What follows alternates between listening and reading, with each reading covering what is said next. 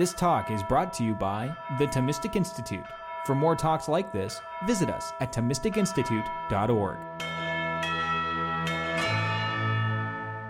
Since I will be speaking on the subject of natural law and law really in general, I thought it would be helpful to begin with a quotation from Benjamin Disraeli, the great 19th century British parliamentarian, who said of his colleague Gladstone, my friend and colleague has said a great many things today, both new and true.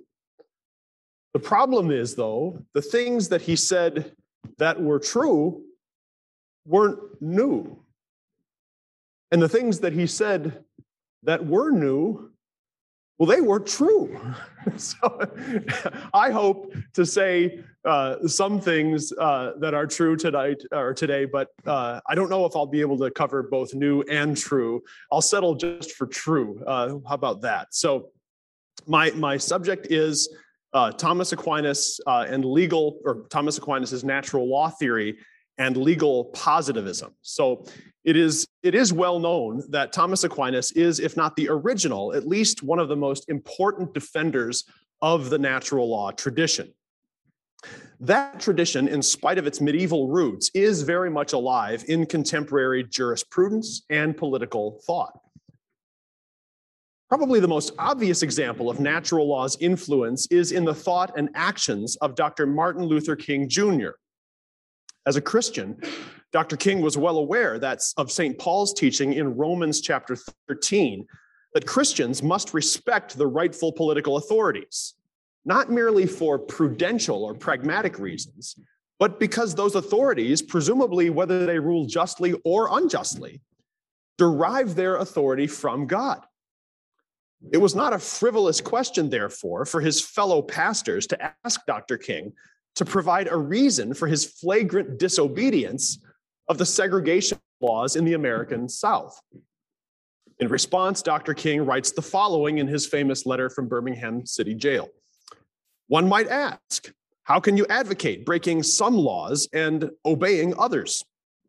The answer, continues Dr. King, lies in the fact that there are two types of laws, just and unjust. I would be the first to advocate obeying just laws. One has not only a legal, but a moral responsibility to obey just laws. Conversely, one has a moral responsibility to disobey unjust laws.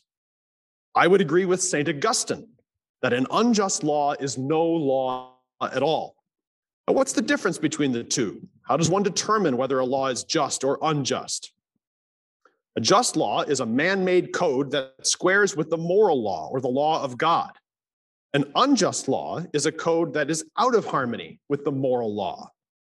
And to put it in terms of St. Thomas Aquinas, an unjust law is a human law that is not rooted in the eternal or the natural law.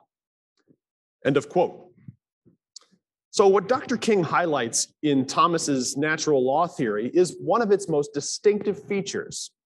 It's not just the claim that there exists a natural law or that legislators have a moral obligation to legislate according to it, or even that we're absolved from obedience to human laws that contradict the natural law.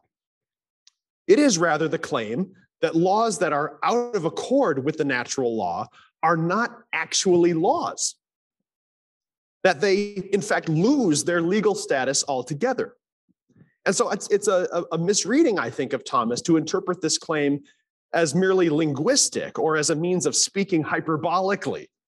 In other words, Thomas is not simply saying that unjust laws are not worthy of the name, as you might accuse someone who burns the flag as not worthy of the name American, even though everybody knows that they're every bit as American as the rest of us. Nearly every time that Aquinas reiterates this principle, he's quoting Augustine, who spoke not of natural law, but rather of that which Thomas later says the natural law is a part, namely the eternal law. As it turns out, the eternal law is nothing other than divine providence itself, inclining all the things of creation towards their proper end and in accordance with the particular natures that they have. As Thomas will say, therefore, the natural law is nothing other than the eternal law as it applies to human beings. Precisely because the natural law governs all human affairs, positive or human laws must be made accordingly. In fact, one might say that positive laws must be seen within the context of a legal order that far transcends the political community. Hence, Thomas Aquinas can defend his paradoxical notion of illegal laws as one might explain the invalidity of a human statute that directly violates some higher statute in the same legal order. Or for example, let us suppose that a traffic officer decides that the legal speed limit in a certain area is just too high, and that he prefers that the speed limit be 20 miles per hour less than what it actually is.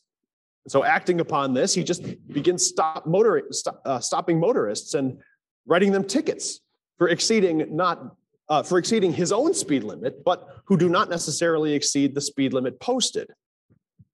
But one might say that the new traffic law imposed by the officer has no legal status because the standard he imposes is out of accord with the higher law that he had no authority to change.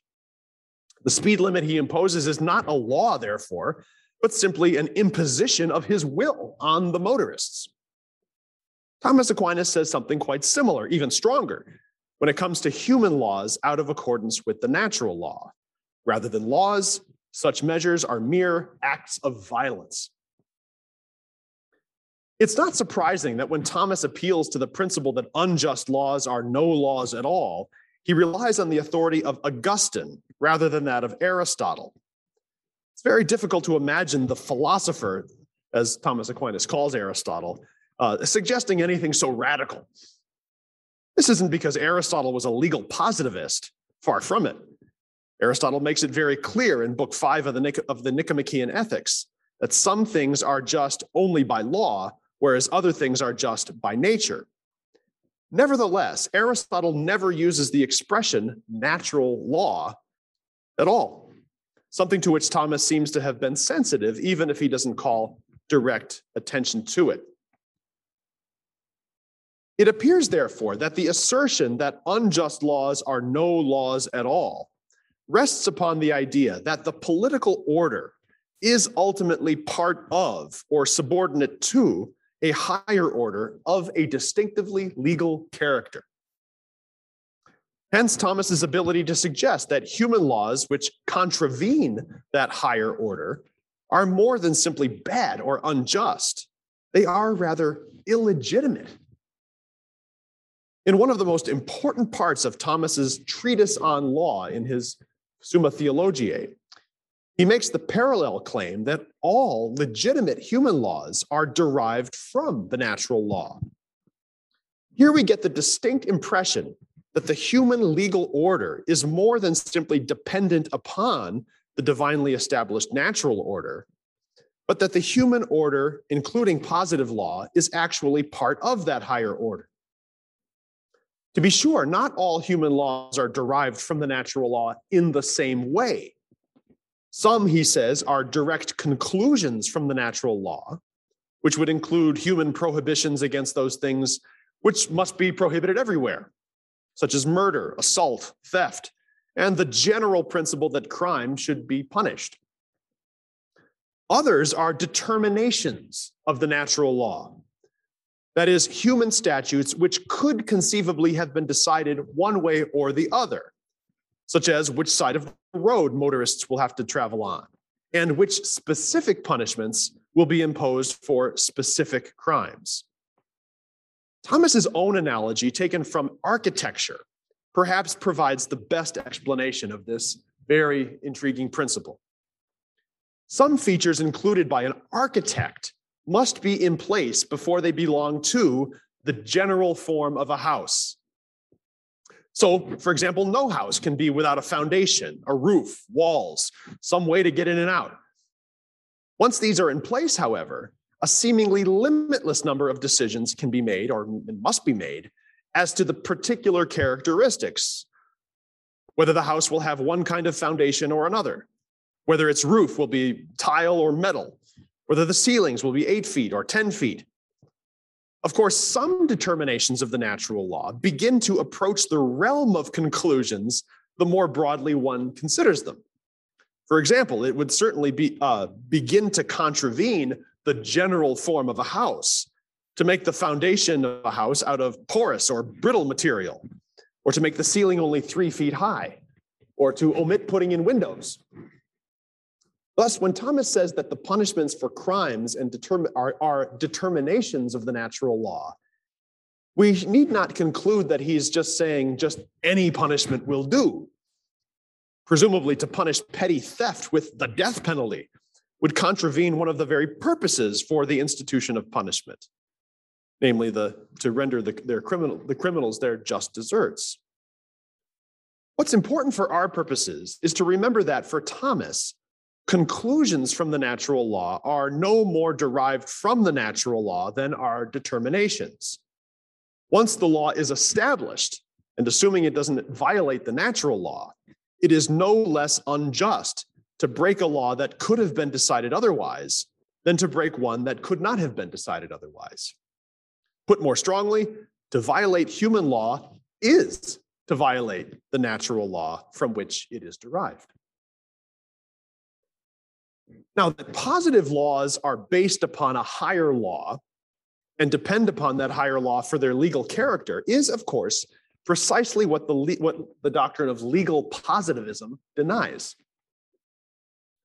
Although the thesis has been stated and restated many times, its most articulate contemporary representative, continues to be the great 20th century legal philosopher H.L.A. Hart.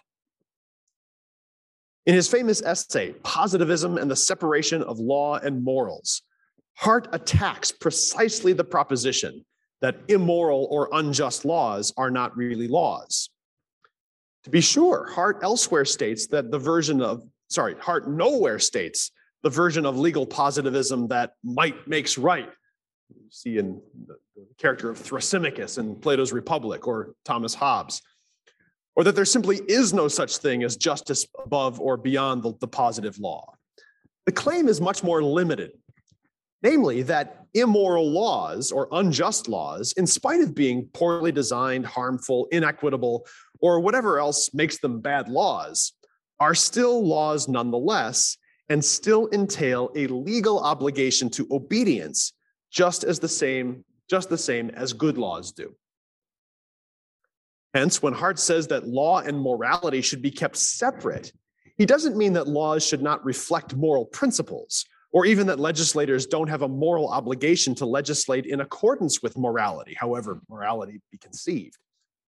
Instead, he's arguing that the question of what the positive law is must not be confused with the question of what it ought to be. In short, Hart denies the Thomistic and Augustinian principle that an unjust law is no law at all. Hart advances several arguments to support his position, not all of which I'll consider here, as he concedes the point at which law and morality are most easily but wrongly conflated occurs in the process of interpreting laws. Hart entertains an objection against his own position, according to which laws very often require interpretation that necessitates a reliance upon some moral standard, some standard of reasonability that is not embedded in the law itself. For example, consider the law prohibiting the use of vehicles in a public park. The purpose of such a law seems clear: to provide for a safer environment for those using the park. What must be done, however, is to define the word vehicle. Obviously, it refers to automobiles, but what about bicycles, unicycles, or roller skates? Aren't even wheelchairs a kind of vehicle?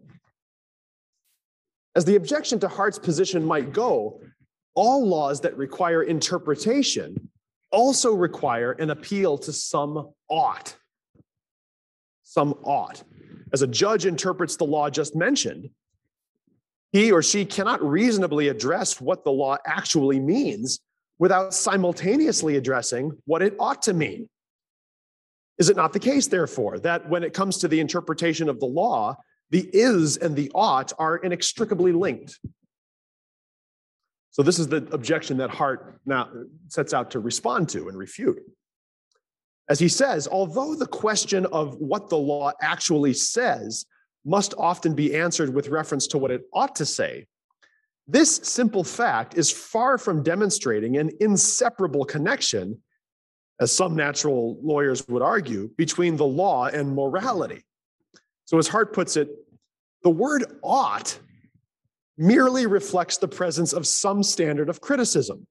One of these standards is a moral standard, but not all standards are moral. We say to our neighbor, "You ought not to lie," and that might be considered a moral judgment. But we also remember the baffled poisoner might say, "I ought to have given her a second dose." The point here is that intelligent decisions are not necessarily identical with decisions defensible on moral grounds. So we might well apply this line of reasoning to immoral laws that natural lawyers might be tempted to deprive of legal status.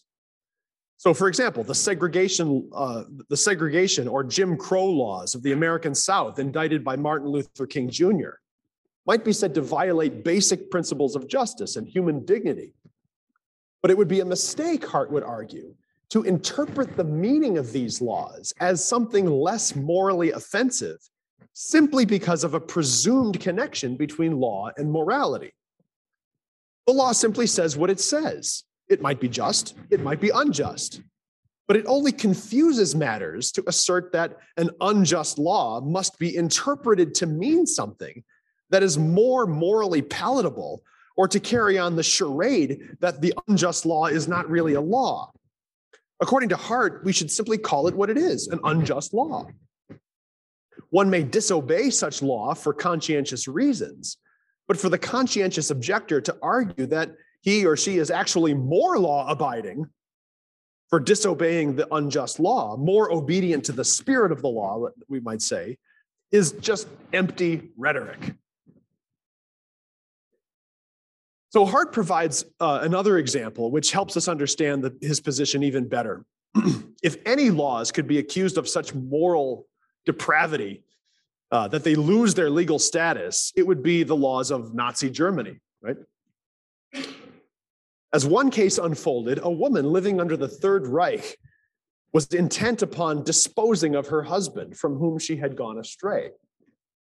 So in order to end her marriage, she denounced him to the Nazi authorities for having been openly critical of the regime, even Hitler himself.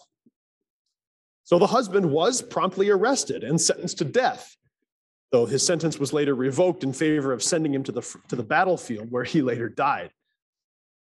So although the husband's actions were technically in violation of the Nazi statute, a post-Nazi German court tried the wife 5 years later for having violated a pre-existing German law forbidding anyone from legally depriving a person of his freedom. So the woman's case was very straightforward. She broke no law because her husband did in fact commit the crimes of which she accused him. Nevertheless, the German court found her guilty on the grounds that the Nazi law was so morally repugnant that it provided no legal justification for her actions. As the court stated it, the law under which her husband was prosecuted, quote, was contrary to the sound conscience and sense of justice of all decent human beings. So while recognizing the difficulty of the situation, Hart actually criticizes the German court for its ruling. The fact that the Nazi statute violated basic norms of morality is not enough to say that such a law was not really a law. This doesn't mean that the woman should have been simply released. Hart actually argues that she deserved her punishment. But to say that her actions were illegal cannot be maintained without the charade of appealing to a 19th century statute that had little or no applicability to her situation, right? I mean, if anybody deprived her husband of freedom, it was the Nazis themselves. As bad as it may seem, Hart argues that if the court had insisted upon bringing this woman to justice, it should have at least had the candor to say what it was really doing, namely punishing her retroactively for breaking a law that did not exist at the time that she denounced her husband. As Hart argues, this, quote, would have made plain that in punishing the woman, a choice had been made between two evils, that of leaving her unpunished and of sacrificing a very precious principle of morality endorsed by most legal systems. He continues, the vice of using the principle that at certain limiting points, what is utterly immoral cannot be law or lawful is that it will serve to cloak the true nature of the problems with which we are faced and will encourage the romantic optimism that all values we cherish ultimately will fit into a single system, that no one of them has to be sacrificed or compromised to accommodate another. So for Hart, the danger of the legal gymnastics, the legal reasoning of the German court is clear. Whereas the German court was able to manipulate the law in this case to make the situation come out in a morally acceptable fashion, the permissibility of interpreting the law to suit one's moral preferences has just as much of a potential to infuse immorality into the legal system as preserving it from immorality. What's more, the rule of law itself is threatened, since judges are given license to rewrite the law according to what, in their minds, it ought to mean, instead of what it actually means. The conflation of law and morality may serve us well when laws are bad, but it will become disastrous when otherwise good laws become vulnerable to the arbitrary or even pernicious intentions of judges. In light of the fact that Hart's argument was originally made in the form of a lecture at Harvard Law School in 1957, one might observe that his concerns are somewhat prophetic. By this, I mean that it's difficult to find a better example of the romantic optimism against which he warns than what would follow in the next half century of American constitutional law. The clearest example of this is seen in Justice William Brennan's approach to interpreting the American Constitution. For those unfamiliar with Brennan's decisions, it's not unreasonable to surmise that he has been the most influential member of the US Supreme Court in the last 50 or 60 years. He's one of the primary advocates of what is today called the living Constitution, by which is meant much more than the claim that the principles adopted 220 years ago, such as the freedom of speech and other parts of the Bill of Rights, must be applied to changing contemporary circumstances, such as new mediums of speech like television, radio, or the internet. No, by the living Constitution, Brennan allows that the principles themselves established in the original drafting of the Constitution may actually come to mean something different in a later time than they meant to the ones who wrote the law in its original form. Nowhere is the novelty of Brennan's approach more apparent than in his understanding of the Eighth Amendment of the US Bill of Rights, including the famous clause forbidding cruel and unusual punishment. As anyone familiar with the framing of the Constitution will acknowledge, cruel and unusual punishment was a phrase understood to mean torture. In particular, such things as boiling criminals in oil, or the insertion of thumb screws or dismemberment, such things. No one would have ever suggested that cruel and unusual punishment would have simply included the death penalty. Even the slightest amount of historical digging would confirm this. But perhaps the most convincing evidence comes from other sections of the Constitution itself. For instance, the Fifth Amendment, ratified at the same time as the Eighth, states that no person shall be held to answer for a capital crime unless on presentment of an indictment of a grand jury. Right? Needless to say, it's highly doubtful that the framers would indicate provisions for dealing appropriately with capital cases in one amendment and forbid those cases in another. At any rate, Brennan's method of interpretation allows him a way around the inconvenient historical facts by suggesting that the meaning of the Eighth Amendment has actually changed from its original meaning. As Brennan puts it, quote, "The cruel and unusual punishments clause must draw its meaning not from what the authors of the clauses understood it to mean, but from the evolving standards of decency that mark the progress of a maturing society. Brennan goes on to emphasize his point by suggesting something that the framers of the Constitution would never have dreamed, namely that the death penalty is morally comparable to the very murders for which they are inflicted. That he's all but abandoned the original intention of the framers as an interpretive signpost is evident in his citation of Albert Camus, who claimed that capital punishment is, quote, obviously no less shocking than the crime itself, and that the new official murder simply adds a second defilement to the first. This is a roundabout way of bringing us back to the subject of natural law. Clearly, Justice Brennan is committed to some version of natural law doctrine. Even the most authoritative legal document in the land must bend to the principles discovered by an evolving and maturing society. To be sure, Brennan has in mind not just any maturation, but a moral maturation that allows us to transcend the legal dictums of the past and interpret them as they conform to a higher and more authoritative standard. If Brennan does not take the next step in calling this higher standard the natural law, I will. But what would Thomas Aquinas say? As already stated, Aquinas holds certain positions that H.L.A. Hart openly repudiates. The most important of which is that positive laws out of accord with the natural law are not laws at all. There are no laws at all. But would Aquinas allow for the interpretive gymnastics that a Justice Brennan would later come to typify? So fortunately, this question is taken up in some detail by the contemporary scholar and natural law philosopher, Aquinas scholar, Russell Hittinger. In his book, The First Grace, Hittinger points out that Aquinas asks questions that, in spite of sounding extremely strange to modern legal philosophers, are actually quite pertinent in addressing the very issues they face. Aquinas is very interested in the question, for example, of what the law primarily exists in. What does the law exist in?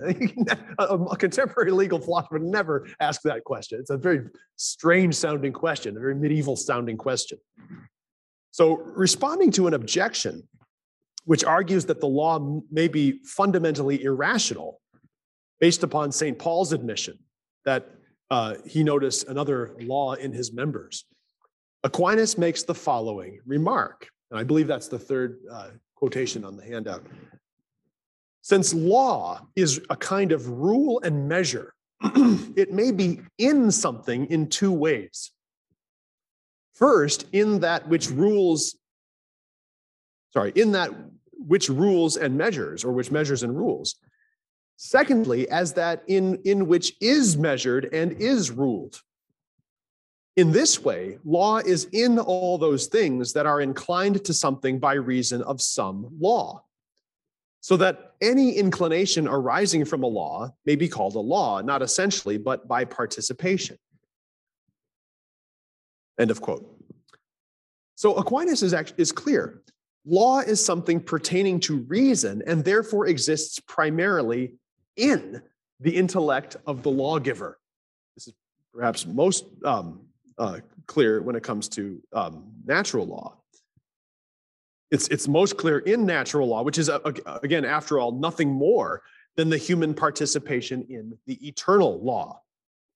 How else could the eternal law be eternal, if not for the fact that it exists in the mind of an eternal being, who happens, in this case, to be the lawgiver, namely God?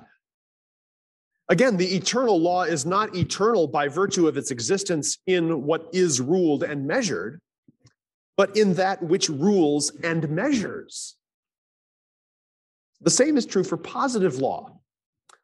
Although these kinds of laws may be internalized by subjects who come to obey them habitually, not just from the fear of punishment, but through virtuous habits and an understanding of the law's reasonableness, the law first and foremost exists in the intellect of the human legislator. Inasmuch as a judge is charged with determining what the positive law actually means, therefore, his first recourse would seem to be not his understanding of the natural law, but of the mind of the legislator. Dare I even say it, of the legislator's original intent.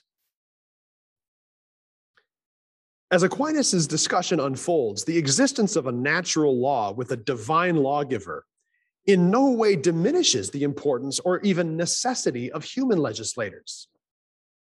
Nor does the argument that human affairs are better left to judges because of their ability to see the particularity of the situation. Granted, if a society could ever count on a fresh supply of wise and virtuous judges, the situation would definitely be different. Aquinas prefers, however, to follow the advice of the ever practically minded Aristotle. This is the last quote, I believe, on your handout. Oh, is it the third? Okay, thank you. As the philosopher says, it is better that all things be regulated by law than left to be decided by judges. And this for three reasons. First, because it's easier to find a few wise men competent to frame right laws than to find the many who would be necessary to judge aright in each single case. Secondly, because those who make laws consider long beforehand what laws to make, whereas judgment on each single case has to be pronounced as soon as it arises. It is easier for a man to see what is right by taking many instances into consideration than by considering one solitary fact. And thirdly, because lawgivers judge in the abstract and in future events, whereas those who sit in judgment judge of things present, towards which they are affected by love, hatred, or some kind of cupidity, wherefore their judgment is perverted. End of quote. So Aquinas' preference for the rule of law over the rule of judges, or as Aristotle had put it, of inanimate justice over animate justice, provides the groundwork for the proper role of the judge, him or herself. It is indeed surprising the extent to which Aquinas considers the judge beholden to the positive law. Even though the judge ought to be aware of the natural law, his or her judgments rarely appeal to that higher standard, as opposed to a legislator who would presumably direct their constant attention to the natural law from which all positive laws are derived. The judge stands one more step removed. Again, as Russell Hittinger points out, the judge's removal from the natural law is actually made apparent by examining three very different but also very related cases.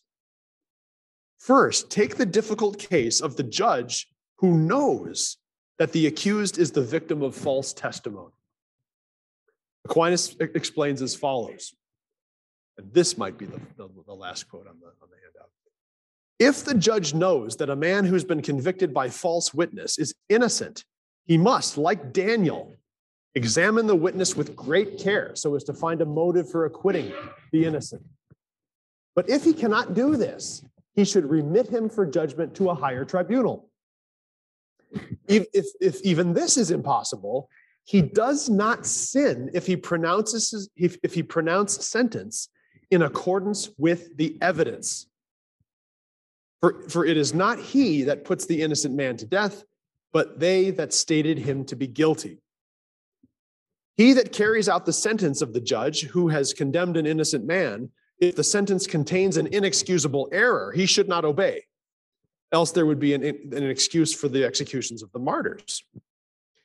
If, however, it contain no manifest injustice, he does not sin by carrying out the sentence, because he has no right to discuss the judgment of his superior. Nor is it he who slays the innocent man, but the judge whose minister he is. So alarming as it may seem, Aquinas' discussion of this scenario illustrates the weighty authority of the positive law.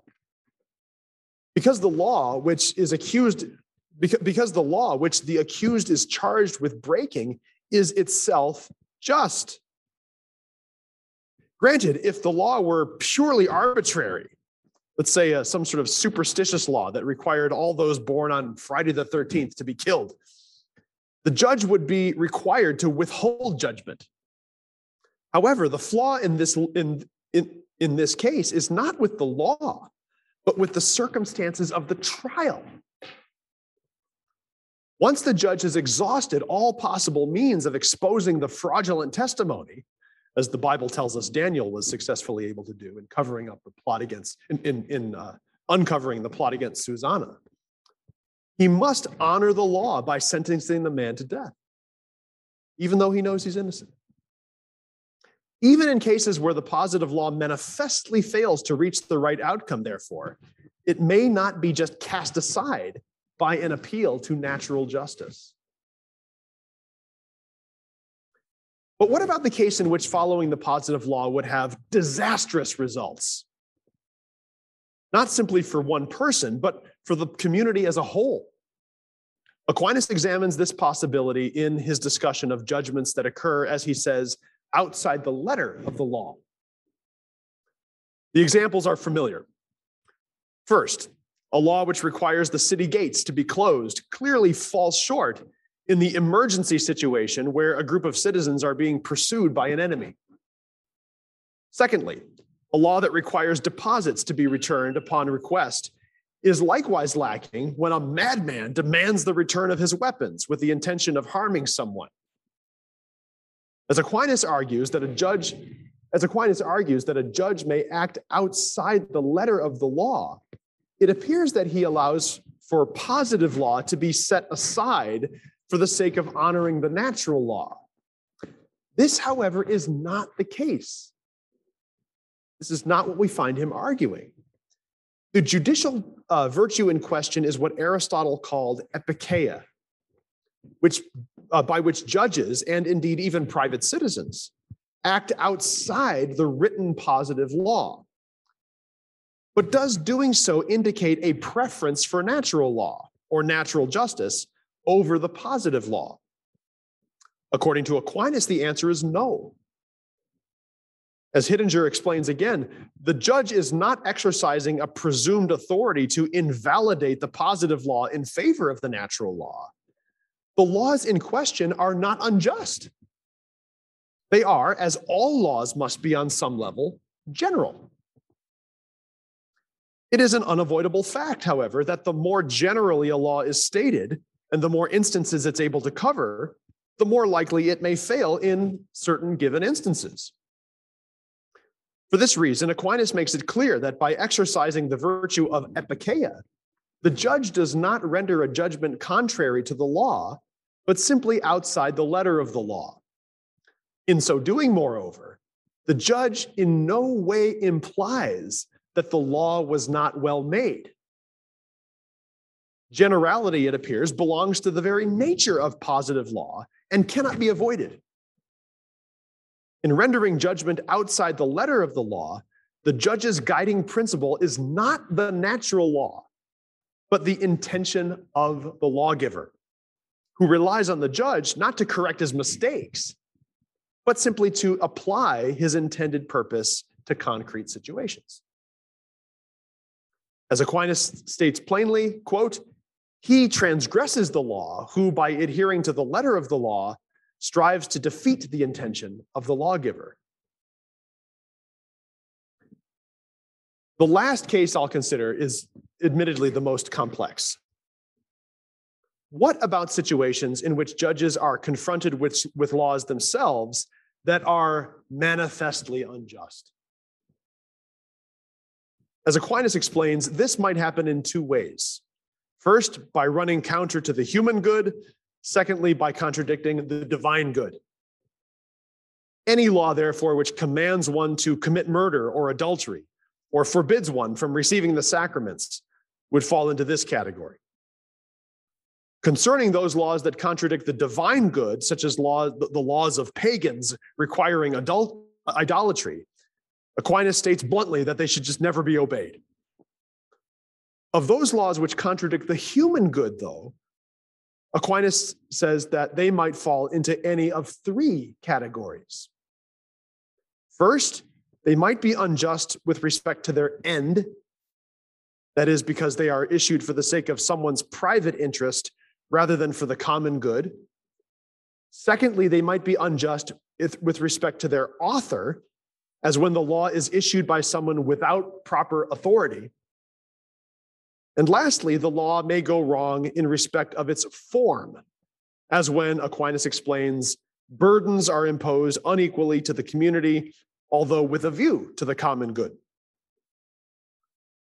Now, although these three examples of unjust laws are all subject to Augustine's claim that, or his phrase that an unjust law is no law at all, Aquinas makes it clear that private citizens often ought to comply with the so-called law, quote, in order to avoid a scandal or a disturbance.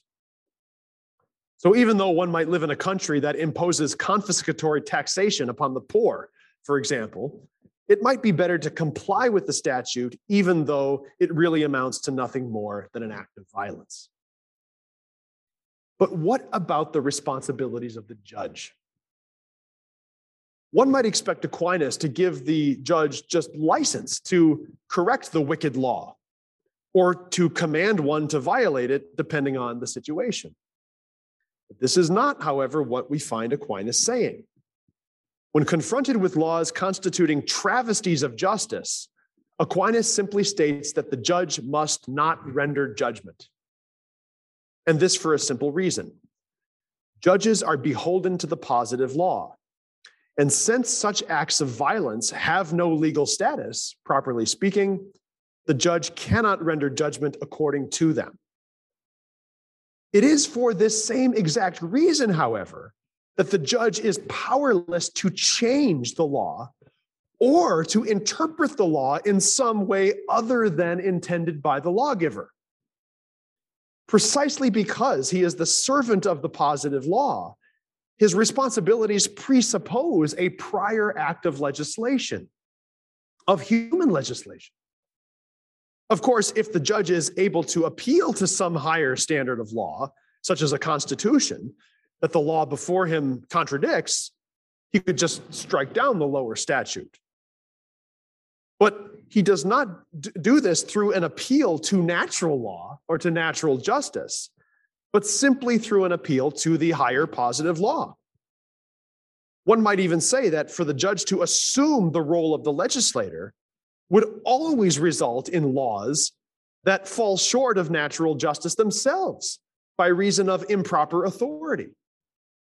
So again, as Hittinger puts it, the precepts of justice that forbid usurpation are themselves precepts of natural justice. And for this reason, judicial preference for natural law over positive law is, on Aquinas' own principles, a contradiction in terms. Contradiction in terms. Okay, so just to conclude, if we look back to H.L.A. Hart's concern with natural law theory, which includes the assertion that unjust laws are not actually laws, we can see, I would argue, that his chief concerns are both foreseen and addressed by Aquinas. That positive laws are derived from the natural law in no way permits judges to interpret those laws outside the intention of the lawgiver. When the laws are manifestly unjust, the judge must simply refrain from judgment. Nowhere to be seen is the freewheeling license assumed by Justice Brennan to change the very meaning of the law to conform to the new moral insights of a maturing society. In a broader sense, we might say that Hart's concern that natural law theory might weaken the authority of the positive law by constantly subjecting that authority to a higher tribunal is equally anticipated by Aquinas. That positive laws are derived from the natural law is, in Aquinas' mind, precisely what provides the ground of moral obligation. In reading Hart's insistence that morality and law must be separated, it's difficult to avoid the conclusion that he also must distinguish between moral obligations and legal obligations by saying that the two have nothing to do with one another. Whereas he admits that one may sometimes have a moral obligation to disobey the law, the legal validity of the disobeyed law means that one retains a legal obligation to obey what one has a moral obligation to not to obey. For Aquinas, the problem isn't this complicated. Since all valid positive laws are derived from the natural law, disrespecting the positive law is tantamount to disrespecting the natural law. Far from setting up a competing authority, the natural law provides a basis for legitimacy, for obeying the positive law that is ultimately based upon the actions of a divine lawgiver. It was presumably for this reason that St. Paul bid the Romans and the Christians in Rome, living under one of the most wicked regimes in history, to obey their legal authorities. Although Aquinas explains the exceptions to this rule, his analysis of the moral basis of the positive law only serves to strengthen its legitimacy. Thank you very much. That's the end.